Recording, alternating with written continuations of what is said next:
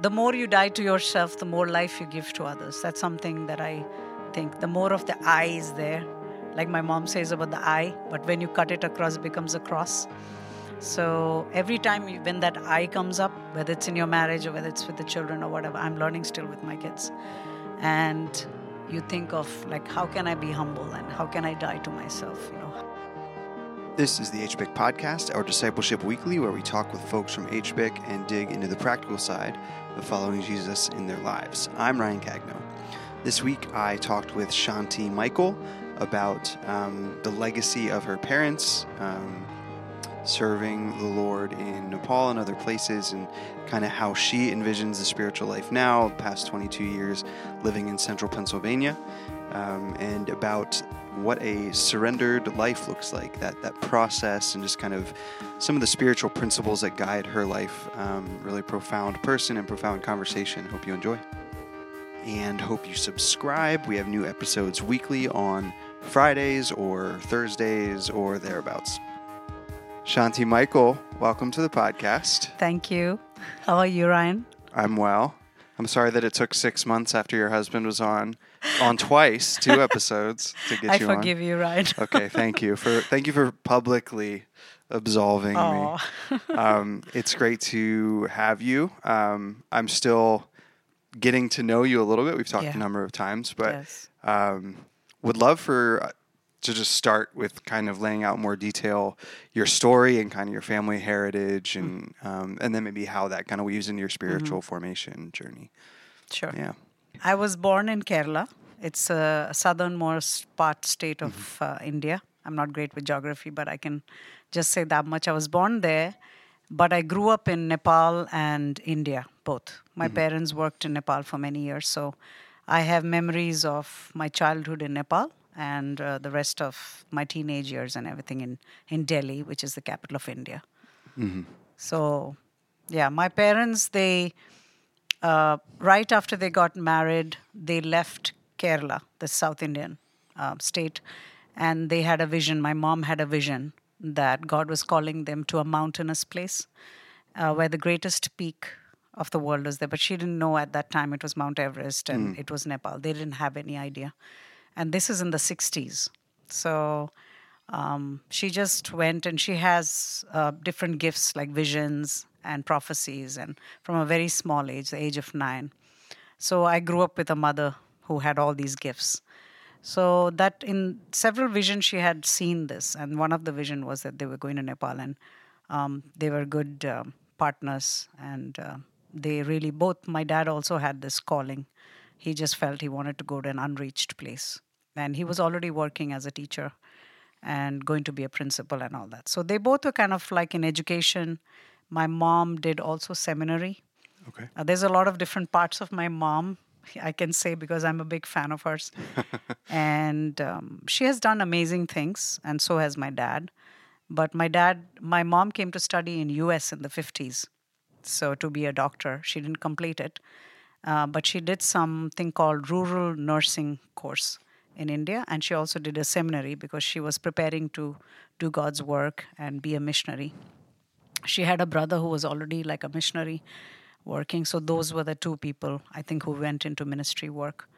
So because my dad and mom had the same vision of going to a place to reach out and teach, and Nepal was one of the only Hindu kingdoms in the world. Yeah. So they felt like that may be a place, and there were other Indians who were teaching there already. And where was the state of the Christian church in Nepal at that point in the 60s? There was nothing there. It was all... nobody had heard about Christians. I mean, I think there were Catholic, priests who had come and preached. Probably Bernard knows the history better. But 50s, I think, was the earliest people started coming in, because it was a very closed kingdom, and it slowly opened up in the 50s. People were praying outside the border. These are stories I've heard from my mom and dad. So they prayed and the doors were open, and then people started coming in. They were waiting to come into Nepal to preach the gospel and do like medical work. A lot of them came as teachers, doctors, nurses, because you were not allowed to preach. You would be arrested, just like in China and stuff. So there were people who were believers, but they couldn't preach Now, of course, with it, it's you can celebrate Easter and have churches and all. Those days, no. And I think my parents were saved because they were teachers and they never openly, kind of stood out and preached.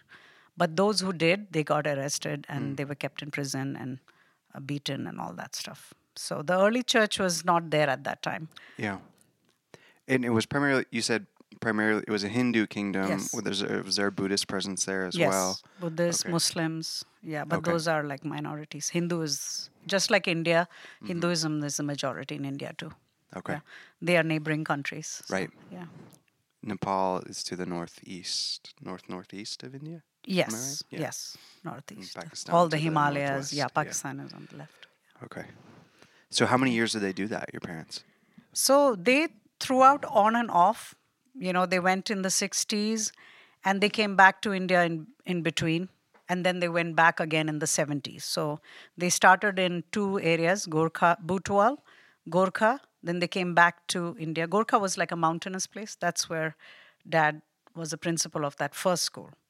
He was in his 30s, you can imagine. Yeah. Then they came back to India. Then they were invited again in a more tarai place, like a flat place. That was opening in a jungle. It was actually a jungle. Wow. So it's a big, very, very unique story. Bernard would actually tell you all the bits and pieces, but what I've heard is the king at that time, King Mahendra, would come to hunt in that area because there were tigers and things like that. That was a hunting ground. And he fell ill, and one of the ministers took care of him, and they built a bungalow there. And I'm making it like very nutshell. Yeah. And that's when they wanted to, the minister who invited my dad, he had a dream and a vision just like my dad had.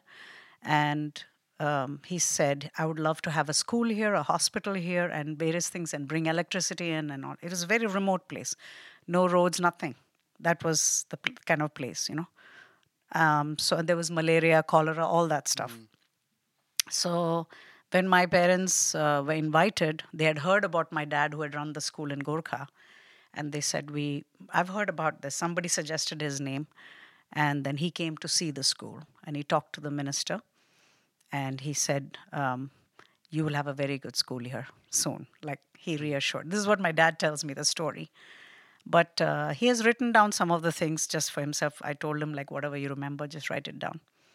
And that's in the 70s. And that's my early memory. I was only 8 years old at that time when I first came to that area. So I don't have memory of that mountainous area. That's my older brothers have that. Two of my brothers were born in Nepal. Mm-hmm. So my memory, the early memory was walking. We had to walk from the Indian border to the Nepali border about 22 kilometers and go through streams and, all that. There was no roads, nothing. So my dad was a very fast walker because he was already doing that in India. So he and my brothers would walk ahead, and I and my mom would be at the back. I have 3 older brothers. So you would live in India and travel to Nepal? We would come to India to see family during the summer. Yeah. So each time we had to go, it would take 3-4 days because it's a long travel. You're coming from Nepal to down to Kerala. Yeah. It's like going to see your grandparents, but this is on a magnified. Right. You have to walk, take a boat if it's flooding. Yeah. You get on a boat and cross. Then you take a bus, overnight bus. You take a train. It takes about 3 days to reach Kerala. Because Kerala is the southwestern kind of tip of India. Yeah, it's like right at the bottom. Mm-hmm. So you're going from Nepal all the way down. So it's many, many days. Mm-hmm. So you can imagine, like when we were kids, by then slowly the roads were coming in. But my parents' time, there was nothing. They had to walk on hills and everything. Yeah. They would tell you amazing stories that I'll keep for another time. There's a lot of stories there. Were you born in Kerala, in the States, in Nepal? In Kerala. In Kerala. So I was born in Kerala, but my mom had to bring us all back once she recovered from the delivery. She carried all my 3 brothers and me, and we came back to Nepal. It's the journey itself is crazy. But so would you, at that stage in your life, would you have considered Nepal home? It's one of my homes because I have a lot of memory of India too. Because I grew up in Delhi also. Yeah. So it's like all these. Now I guess Pennsylvania is kind of my home too. Yeah. Because you've been here I've been here for... from 2001 Okay. to now. So we raised our kids here, let's say. We Yeah. raised our 3 kids in US. Hmm. Yeah. 3 homes of a sort, Yeah. then. Yeah. Yeah. Hawaii also, 5-6 years in Hawaii. Bernardo did his PhD there. So Okay. And I think Bernardo told this story when he did the podcast. He was friends with your brothers. yes. And that's how you two met. Yeah. As you know, Okay. football, we say football in India. Here they say soccer. But Yeah.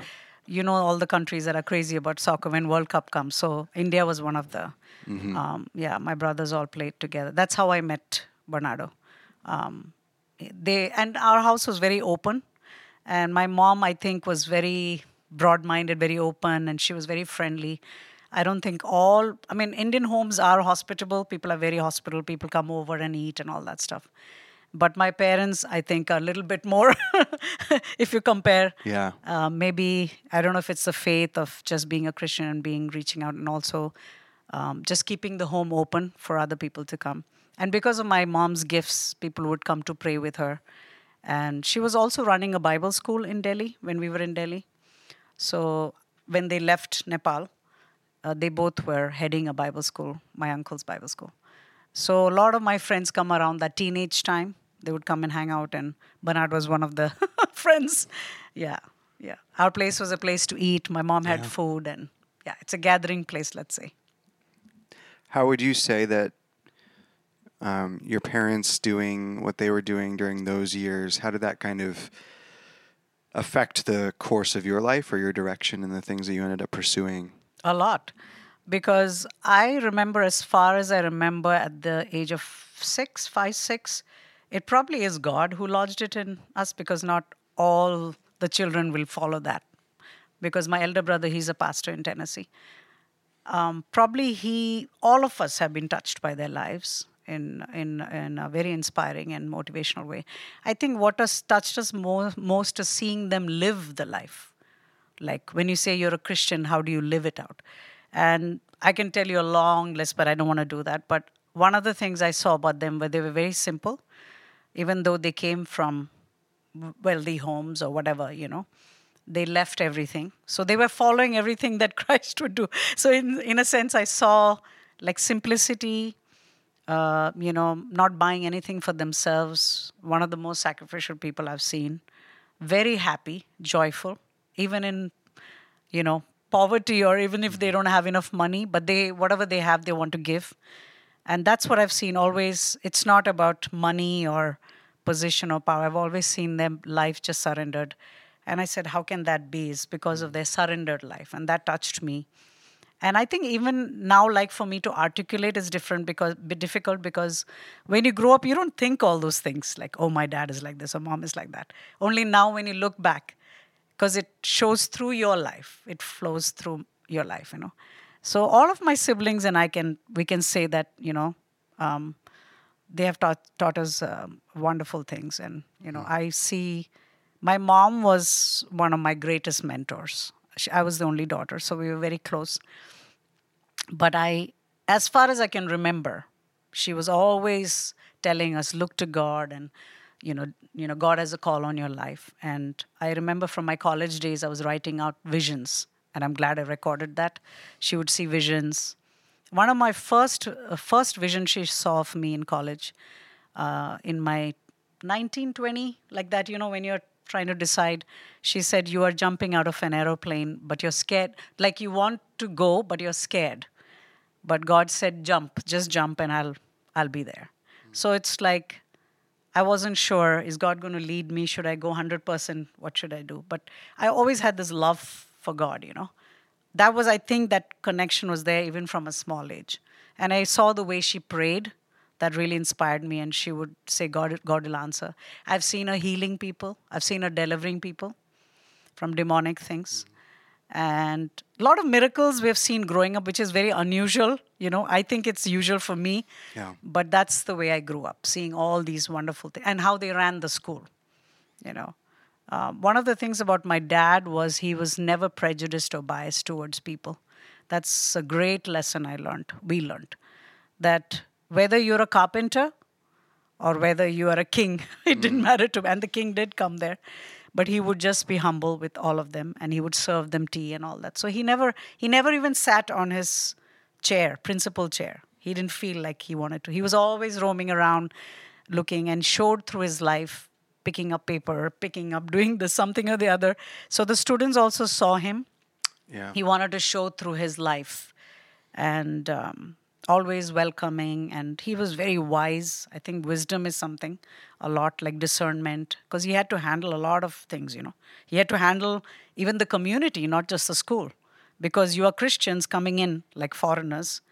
So he had to handle criticism. He had to handle. So I think without us even really, we just learned a lot of things just by watching him. Yeah. Yeah. Um, I want to ask this. Specifically with your mother's visions, I'm curious. Well, first, let me ask: was that type of thing in the miraculous and healings? Were those things that you saw more broadly during your time, like at the school in Nepal and stuff, or was it just kind of with your parents? Everywhere. Everywhere? Everywhere they went, and they were invited. And what I'm saying about that area in the school is only one part of their life, because whenever they would come to India, when they would come to United States, they've come here also later.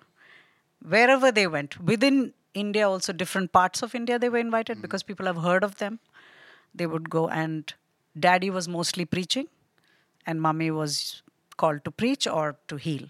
Hers was mostly the healing, and delivering and healing. And people would stand in lines. She said there would be times she wouldn't eat even. She would just be sitting there, and just one by one, people would come. And you would see reactions, very dramatic reactions. She's actually been to HPEC. Yeah, she has seen things here in HPEC too. And I think Pastor Sedra's time, when she was there, they used to always come and sit in front. Okay. And the Pastor Woody would invite them to pray for people. Yeah. So I would always see a chance, if Messiah College, if the students are there, or they should come and hear this, because I always wanted them to see my parents and hear from them the story, because this is an opportunity. Now they've stopped traveling to US, but so people would just hear. It's just by things, and then people started seeing dreams. They started dreaming about Christ, or they'd come and say, "Hey, you prayed for me, and look, now I've become this." So that's all, because they can't remember so much.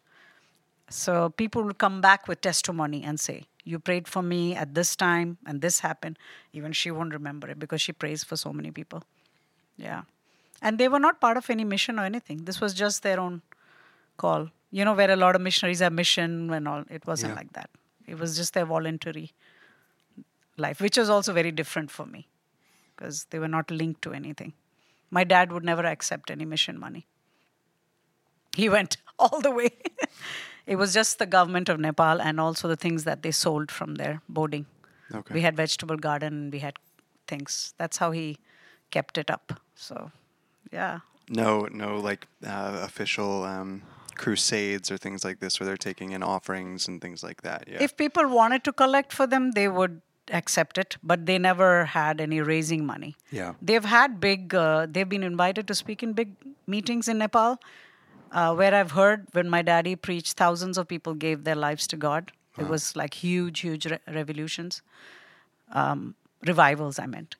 And, when you think about it, in the olden days, and it's a new country coming to the Lord, and even a whole village came to the Lord, that kind of stuff. So they greet you by saying Jai Masi, means praise the Lord, instead of saying hi or namaste. That was how Christians greeted. Even now they greet each other, Jai Masi. So they have seen the beginning of all these movements. 50s is probably when the churches started.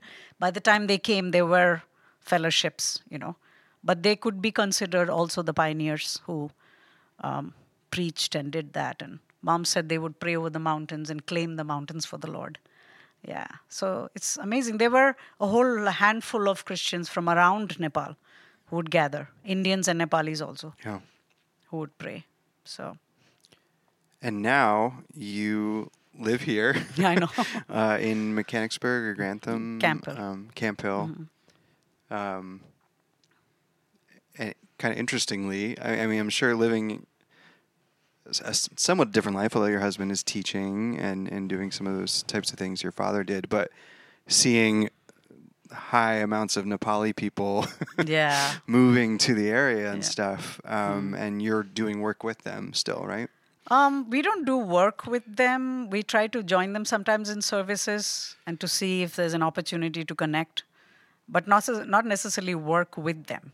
Yeah, we just like Oh, I we meant miss the Nepali connection, so yeah. we sometimes worship with them. Now there is a I'm sorry. I meant like your translation work, or is that more with Indian I people? okay, sorry. Yeah. Yeah, I do the interpretation work. Yeah, Nepali Okay. interpretation. It's like a part time that Yeah. I do from International Service Center. Yeah, Okay. yeah. But you thought I meant kind of like working with Nepali Like Christians that are ministry, coming? I was Yeah. thinking you Yeah. meant ministry. And there are Nepali Christian Oh yeah, churches. there's Yeah. about 12 or something. It's Mm-hmm. growing because the community, these are actually Bhutanese Nepalis. They're not the Nepalis from Nepal. They're coming as refugees from Bhutan. Bhutan. So Okay. that's different.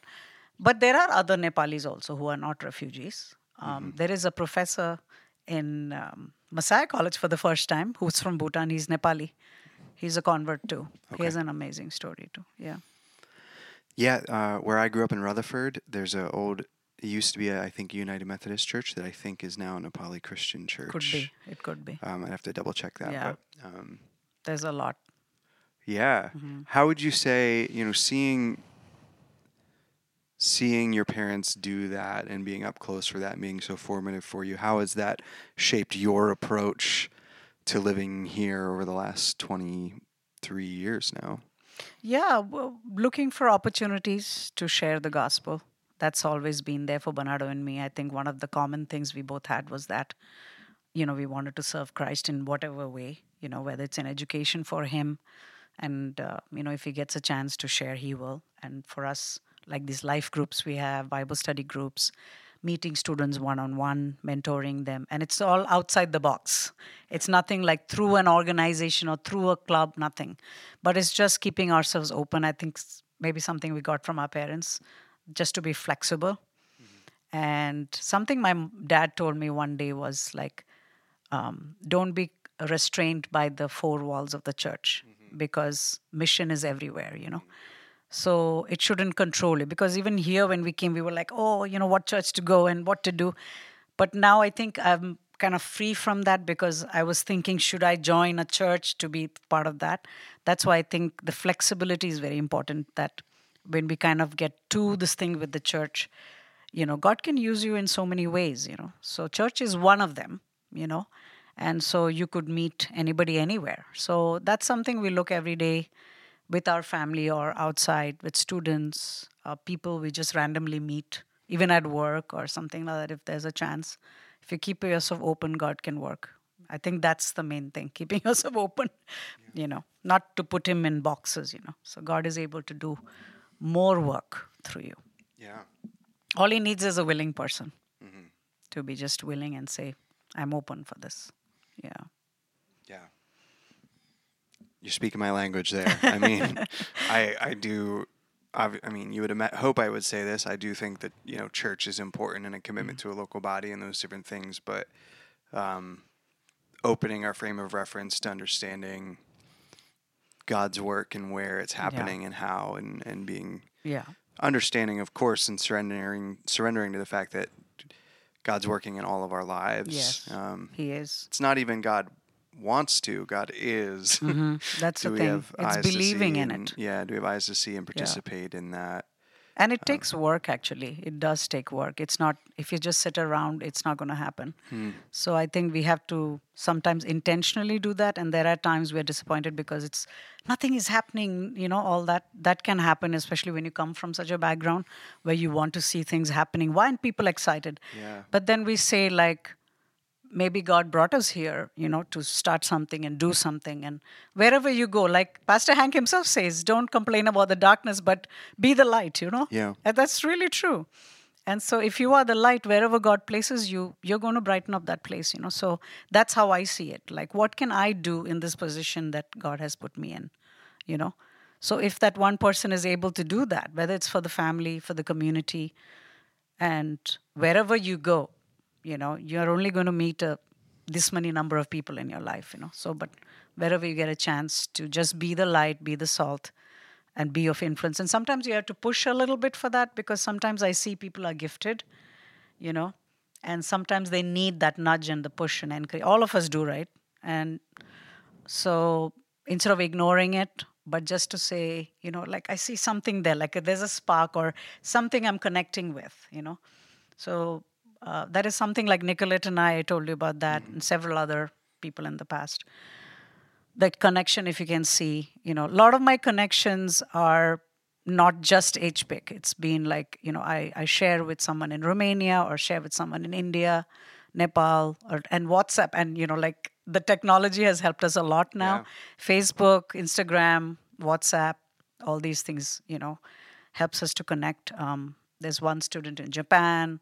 So when they see you speaking about God and you are doing that work of God and sharing, then they want to also connect to that, you know. So that's what I just do, you know. Yeah. Are there specific things you do? You talked about trying to, be intentional. It doesn't just happen. You have to work for it. Are there specific ways that you do that or practices that you Yeah. have? I mean, first of all, your own personal life, you know, without that, you don't have that enthusiasm. So always living a surrendered, of course, through the years, it's a discipline, and always be conscious, like today, how will I spend my day? And it's taken so many years, you know, you can have disappointments, you have challenges with family, children, whatever, you know, whatever comes in the way, but to keep that, you know, God always brings you back to the basics of who are you serving, you know. So that he will take you through different experiences and say, like, you know, okay, are you, what's your call on your life? You know, again, you come back to that. So surrendering yourself every day and reminding that God is in power. I think my mom has really motivated me through the years. You know, I can't think of a time when mom has not been there. And she's like, not just because she's my mom, but she does that with everybody, I've noticed. Anyone, she looks for an opportunity, you know. So she's like, God is living and, you know, the Holy Spirit is working and you just have to connect. She always says it's like the wire. If you don't connect it to the electricity can't go through the wire. You know, you are the conduit, you are the pipe, you're carrying people, you're carrying that water, you know, to people. It's not you doing, it's God's power doing. So this constantly she has been saying, and she does that to Bernard and me a lot, and to anybody who wants to listen, to all of the kids. So I think I'm doing that the same with others, like bringing that energy. And that doesn't come from me. I think it is God, because there is a lot of joy in that, you know, and God knows what you are able to do. So I just do that. I just keep like reaching out to people, connecting with them, writing to them, messaging them. You know, I'm thinking of you or I'm praying for you. I have a chat that I started, a spiritual sisters chat, where we just encourage each other, and we are all in different parts of the world. It's so weird, yeah. So there are different chats I have, you know, with people in Romania or Japan or India. You know, I have our own family we pray with, nieces and nephews, that who are also seeking the Lord. So, yeah, when I think of it now, there's a lot of connections. And my mom would always say, show visions. Even this time when I went back to India, she said, carry it on, continue it, okay? This is your call, continue it. I just teared up when I heard that. I was like, wow, it's so true. Like she said, you know, she's passing on the mantle, you know. It's really passing on the mantle because my grandma passed it on. That's how it started. And so if she had not done it, it would not have come. And I'm hoping this new generation, if I don't do it, that's it. You know, what will happen to my kids? What will happen to this? Yeah. So each of us have a responsibility. You're only here for a very short time, you know. And, you know, I think of the kings, kings books, how one king did well, the other king did not. That's how it is, I think, for all of us. Yeah. You know, I'm present now. This is who I am. I need to do what I need to do right now. Do you experience visions or I is it don't something you experience practice? visions. I have dreams, but that's also not often.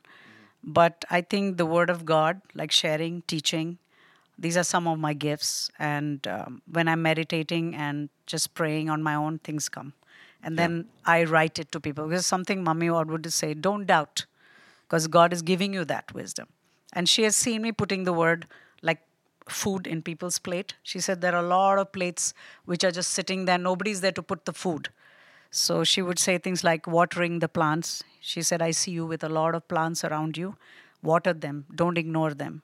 They need sunshine. They need water. They need. So I was like, wow, yeah, like I have a responsibility.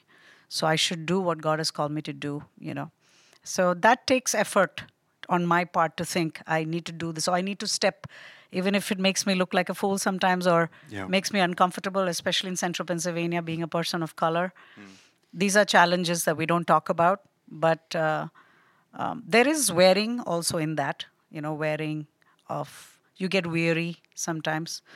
But I think that gives me hope, like in the morning, you are the glory and the lifter of my head. One day morning, God just said that to me. I was going through stuff, and He said, look back. I brought you all the way till now, so I'll continue to lead you.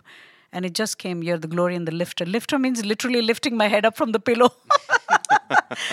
Like I'm able to get up and say, I can do it. Lord, you're with me. So when you have that, then you can get up. Otherwise, there are times when you're like, this place, I just, people here, I just wish, all that kind of wears you down. And I'm sure with Bernardo also, he feels that. So each of us have our own experience. I mean, we bought a house in Camp Hill, you can imagine. We never thought we would come to Camp Hill. I thought it was such a closed place.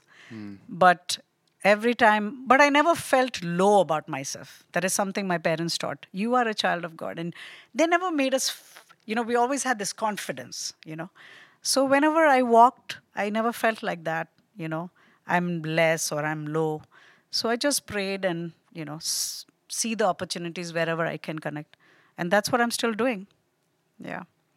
God's at work even in Camp Hill. Oh, yeah. I'm sorry. My kids will have a different story because they studied in Camp Hill School. So, yeah. I would never say anything negative about the West Shore. Never. You mentioned something, you described your parents this way, and you said something later to this effect about the surrendered life. Mm-hmm. What exactly do you mean by that? Deny yourself, take up the cross, and follow me. This is something my mom said to me always, of taking up the cross. That comes with a lot of sacrifice.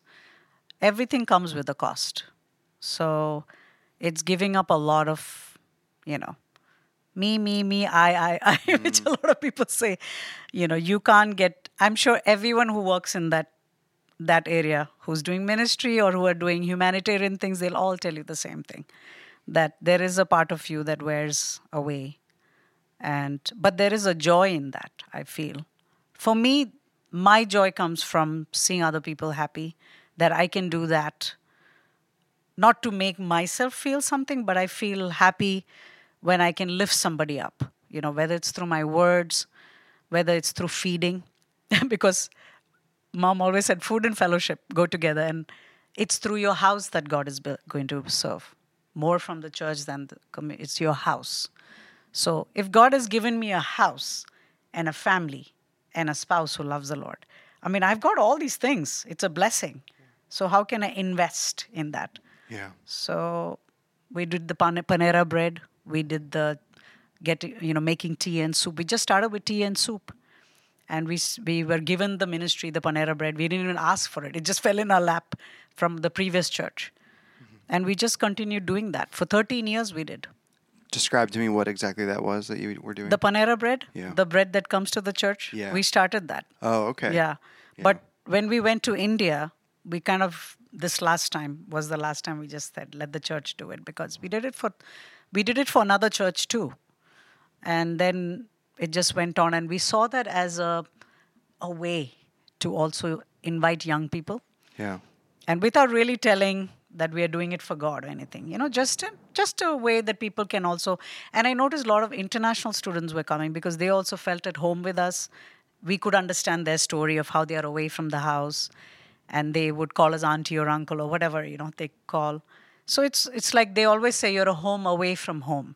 Yeah. And so we were very happy because we also didn't have anybody here. We also felt like they were our family. So this is a new family God is giving. People who are coming to our house. So it's just a simple cup of tea. Even before we joined HPIC, we had been doing that. In Hawaii also we did that. Same thing. Opening up your home is a very big miracle. You can see even in Christ's days, where he went and ate and everybody did. Something my parents showed us actually, even without us really noticing it. Because my elder brother, all my brothers, they do that, I think. Opening up your home is a very vulnerable thing. But once you do that, God can do amazing things. And so bringing in people, like I told you about the jars, keep bringing them and God keeps giving you.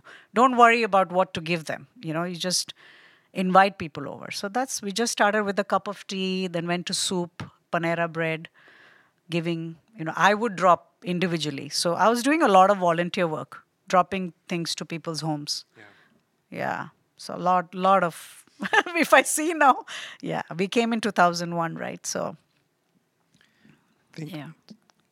surrendering life, that terminology and that concept resonates. I would hope it resonates with anyone who I know. has the Spirit of Christ in them. But for me,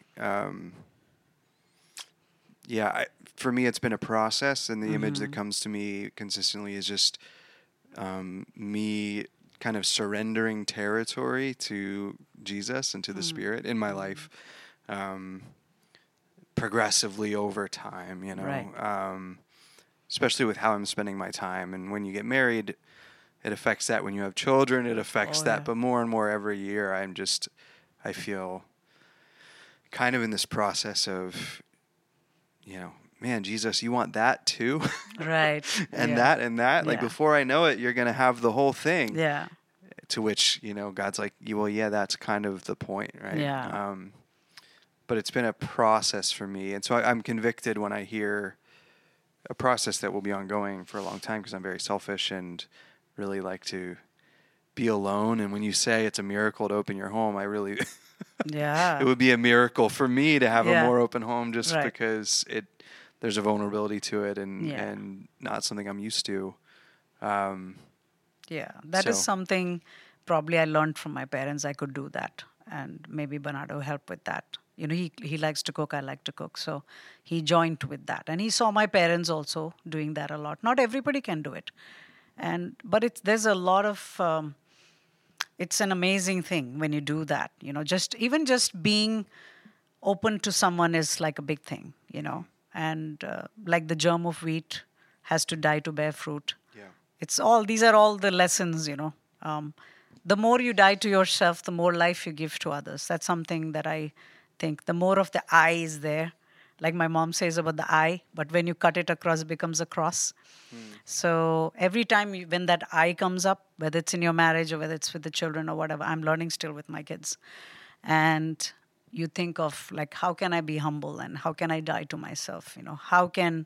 Of course, you should stand for the truth. You should not, you should say what truth. It doesn't mean like you diminish yourself. That's not what I'm meaning. What I'm meaning is how can God use this opportunity to bring peace, to be a peacemaker, to bring reconciliation, to bring more fruitfulness, more life. And I think when Paul said that I die, but you get life, I'm still understanding that. So what does this dying mean? For your sake, we die every day. Yeah, kinda, exactly. So that I think even in the marriage, you're not going to get everything perfect because there are parts of your life where you have to die, but when you die, you see the other person getting life too. That we can talk about that another time, maybe like a marriage podcast. Yeah. But there's a lot to share because Bernard and I have been married 35 years. So there's a lot of lessons to learn. Two different people from two different backgrounds. Yeah. Both of us. So there's a lot of lessons. You're learning every day. You're learning every day. But what I want to leave with saying is like the Spirit is moving and it's up to us, like all the things that I said. If just like God said, are you there? Who's there for me? And Isaiah said, I am there. So same way, like I just need to be surrendered. And if I'm available to God and he's able to use me, I just need to be available for him and making space for the Holy Spirit. Like you said, you're still learning that, making space that you don't take up all the space. And the Holy Spirit needs that space. That means flexibility. It means compassion. It means dying to yourself. It means forgiving. Nobody's perfect. Everyone has, stuff going on, brokenness and all kinds of things.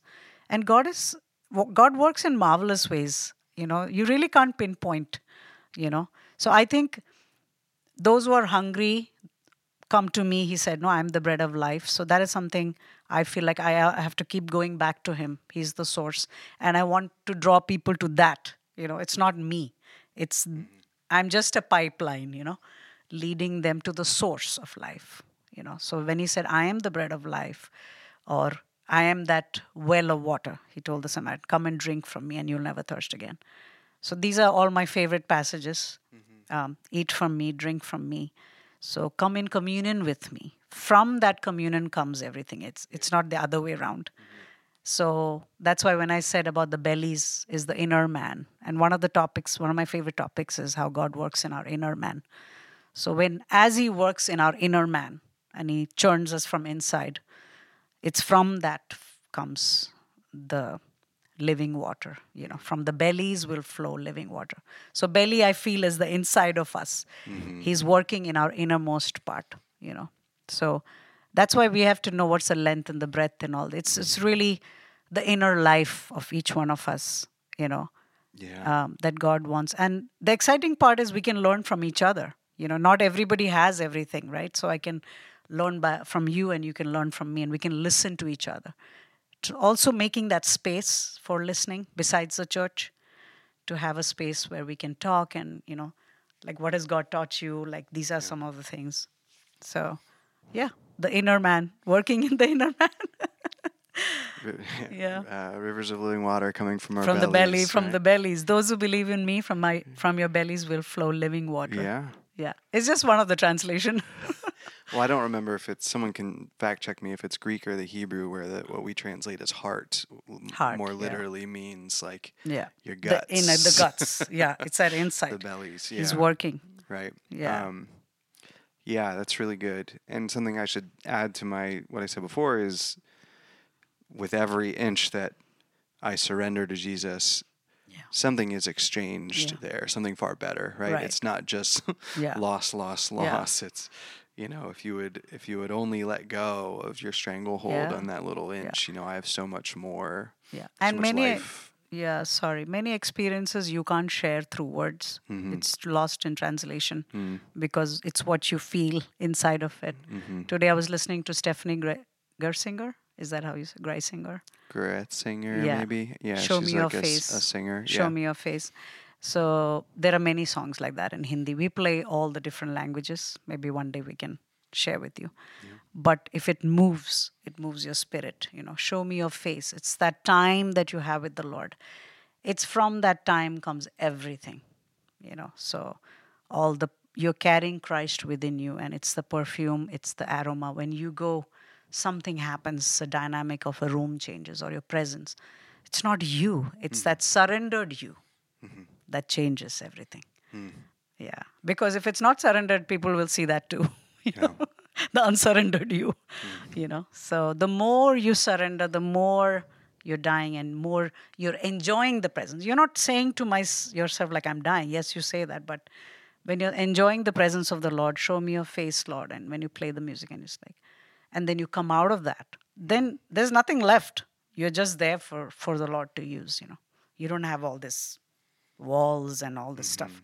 But it's easy to do that when you're out in the world because everybody's doing that. But you don't have to be like everybody. You can be just what God wants you to be. People put up a lot of walls because of that. The individualistic thing comes up. There's a concept from early Anabaptism that is some German word like Gelassenheit. I'm probably getting that very wrong. I don't remember which word it is, but it's generally been translated as yieldedness. Yes.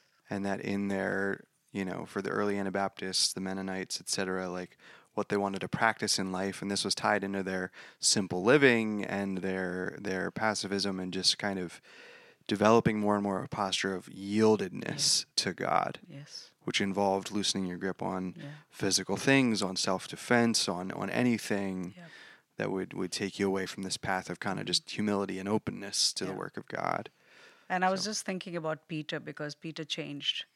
And that verse comes to me when Jesus said to him, when you are converted and you go and tell your brothers. That means he was not filled with the Spirit at that time. So it takes that process. It's a process, a journey.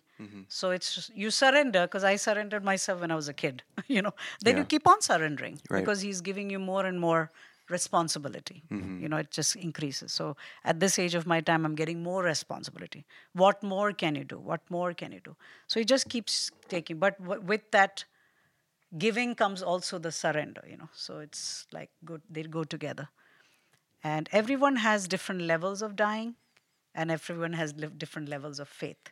So we should not compare ourselves to others. Some people God calls as someone else, and some, so everyone has different faith. I've called you as this, or I've called you as that. So our callings are all different. So sometimes we say, why me, or why should I? But if you're called for that, that's it. You just follow that. So I'm seeing more and more clearer that now. I can say that now. I can articulate it. I'm seeing that more and more. I knew that from a small age, but now I'm seeing that all these unique experiences God gave me with parents like that, it's something. The more is given to you, the more He's going to ask of you. So why did He give me all those things? There is a reason. So I have to flow out and I have to share those experiences. Yeah. That's great. Thank you, Shanti. Thank you. It was great.